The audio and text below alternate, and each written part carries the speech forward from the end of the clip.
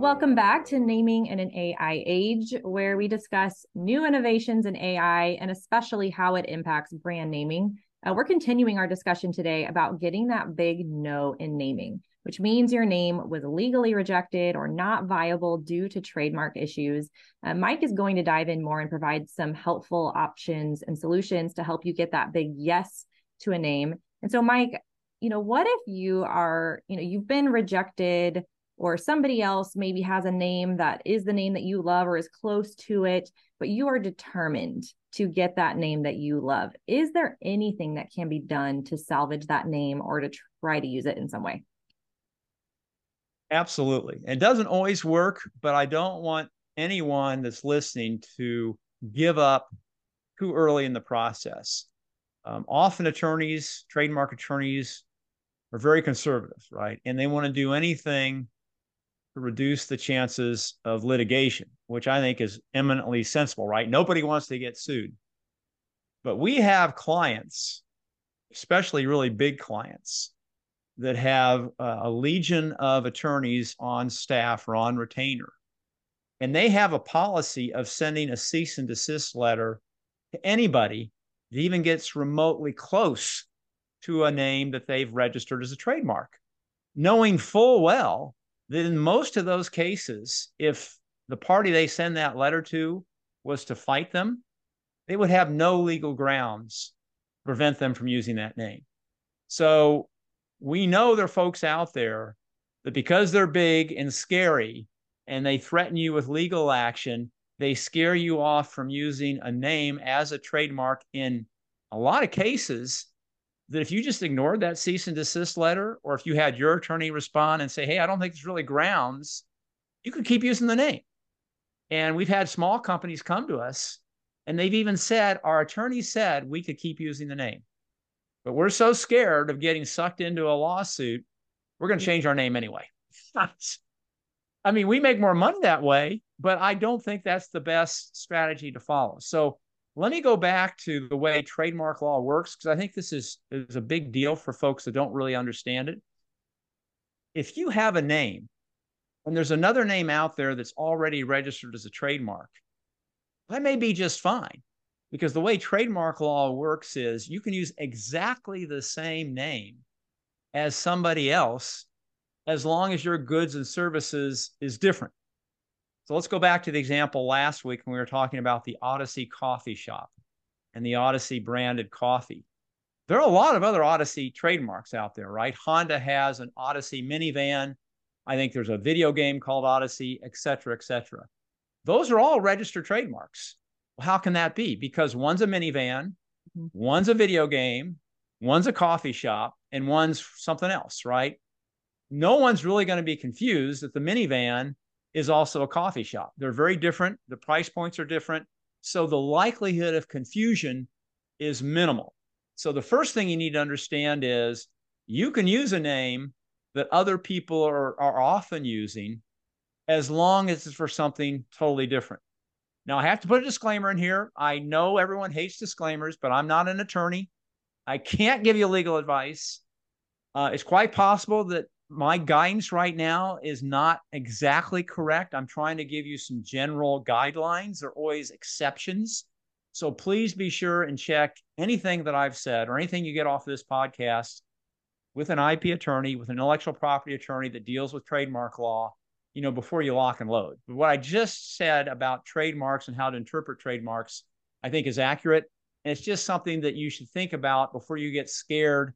If you're thinking you've got that big no, because you might be infringing upon someone else's trademark, and lo and behold, it's in a totally different class of goods and services. Does that make sense, Megan? Do you have any other questions about that before we keep on talking? No, it does make sense. But the other thought that I'm having is there's also a marketing strategy behind this too. Like if I decided I wanted to come up with a new bike and I wanted to name it Twitter, well, it's a totally different goods and services class than Elon Musk's Twitter, now X. However, there is some controversy and there's also some familiarity with Twitter. And do you want your new name or your new bike or whatever product it is to be associated with something that famous, or even if it is in a different goods and services class? So that was just something different that I wanted to mention. But I wanted to go back. We talked about this last week, but what if I'm not clear on the difference between a trademark and a trade name? And can you provide any clarity? I can, but let me go back to your Twitter example because I think it brings up another issue that's not just a marketing issue, it actually is a legal issue. Okay. If a name is, quote, a famous mark, and I would argue that had Twitter continued, it certainly would have fallen into this category. Right. You can't use it regardless of the goods Okay. and services because Okay. Twitter is so well known, just like Coca-Cola, right? Yep. You couldn't call your new coffee shop Coca-Cola or your new line of blue jeans Coca-Cola because Coke is just such a well-known brand. They could prevent you from doing that. So there's this unique class of, quote, famous marks. Okay. And so whether or not it's a marketing decision, I think you're right. It's also a legal decision, in that case. So Okay. another strategy, and it goes back to your trade name versus your trademark strategy, is let's say your coffee shop name was Bozo Brain Coffee, and you just loved Bozo Brain Coffee. You thought that was the most brilliant name, Brozo Brain Fresh Brewed Coffee or whatever. Yeah. And you go out and you do a trademark search and you find out, oh my gosh, there's Bozo Brain Brewery, there's Bozo Brain Crafted Coffee, there's Bozo Brain Fresh Coffee. I mean, there's a bunch of other Bozo Brains out there. So there are two things you can do at this point. One is you can just use Bozo Brain as your trade name, as your business name, but not as your brand name. So it's the Bozo Brain coffee shop down at the corner. And then you don't sell bags of coffee to your patrons. You just serve coffee. Or if you do sell branded bags, use a different name, right? So you're then just using that name as a trade name, as a business name. And as long as you're able to register it in your locale, whether that's the county or the state, the fact that there are a lot of other Bozo Brains out there shows that that's a pretty diluted name. No one probably can own that name as long as your incarnation of it, what you stick at the end of it's different. You probably, in many cases, would be safe. And again, this is where you need to consult a trademark attorney. But the fact that a lot of other people are using a similar name, from a legal standpoint, this seems a bit weird, I know, but from a legal standpoint, that's actually good news because it often means it's diluted. Therefore, no one can really say, I own Bozo Brain, because there are lots of examples of other Bozo Brains out there. And as long as you like that name and it's unique in your market area, your geographic area, and you're not planning on expanding, in many cases, you have a shot at just using it as a trade name, just as your business name. And then you might sell your coffee if you're branding your coffee under a different name. Another strategy, and this is a little bit nuanced, but I think it's worth you guys thinking about this. Let's say that you're best known for your bagels, right? That even though you sell coffee, you've got an amazing bagel. And so everybody is coming to your store, and most of your revenues aren't coming from coffee, they're coming from bagels. So when you file your trademark application, if you do want to start selling bagels with the Bozo Brain name on it, you would brand it, let's say Bozo Brain Bagels. That might be the name of your store too. And when you file the trademark application, you simply take coffee out of it, right? So now it's Bozo Brain Bagels. And your trademark application would simply talk about, you sell bagels. You wouldn't claim, nor would you ask for trademark rights in coffee. You would just use that brand name on your bagels, not on your coffee, since that's what's driving your business. So you can tweak the way you word your trademark application if you want to file for a trademark, often to avoid problems by changing the scope of that trademark application to just cover the thing you're most interested in and maybe eliminate some other things that, yeah, I do a little bit of that, but I'm not really using it as a trademark, or I may get into that business in the future, but I'm not there yet. And that's maybe where you're bumping into legal or potential legal problems. So you just don't do it. So then talking about that dilution with TJ Maxx and CarMax, you had talked about that legal issue, that story in our last episode. Does that Max word follow that kind of dilution that ends up being this benefit to anybody who's wanting to put Max in their name? It does. There are a whole list of roots, and it's probably the most common words you guys can think of that are overused ad nauseum. And So was CarMax crummy name for us to give them many years ago? And one could say, well, why did you give them Max? It was so overused. Well, the fact that it was overused also meant that it was well understood, right? That Max really meant maximum, a lot of. And so for Circuit City at the time, they were having the biggest challenge of just convincing folks that a used automobile dealership was a viable choice because there was so much bad reputation and angst around getting ripped off, right? When you go down to the local used car lot and try to buy a used car, and you never know if you're getting a lemon or not. So they liked Max because it conveyed we're different than that used car lot, right? We've got lots more cars.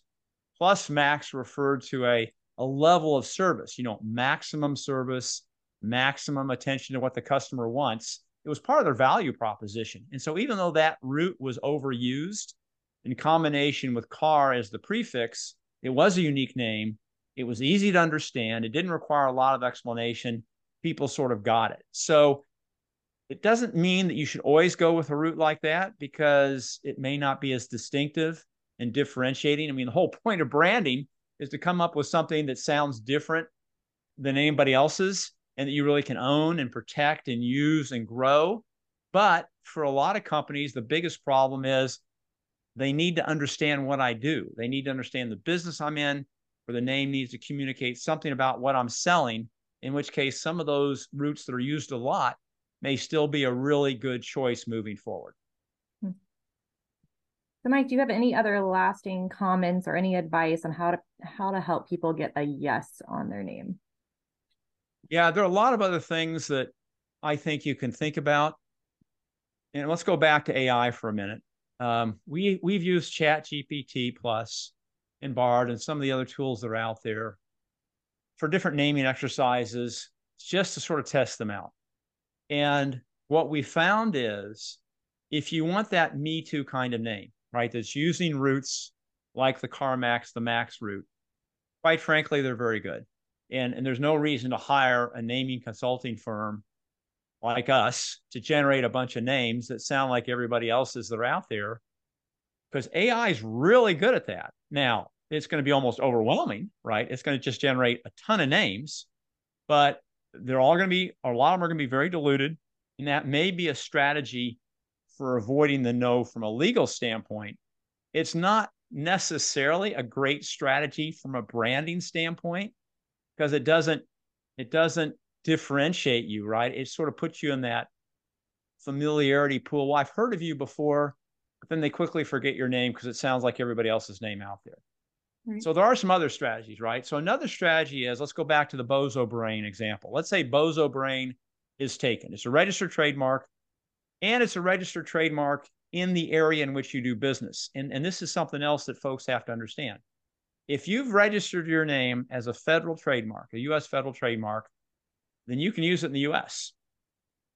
But you can't put that little circle R next to it when you're using it in Canada because you don't have registration rights in Canada, right? Or if you've registered it with your state as a trademark, you can't claim that you have legal rights in that name in an adjacent state, right? So when you register your name, that registration gives you rights in a particular geography.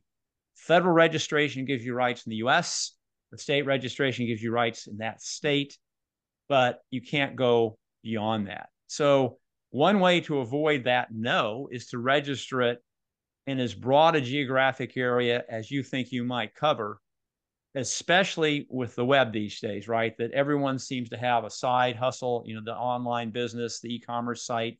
So even though you might have a single location, you might be selling some things across state borders.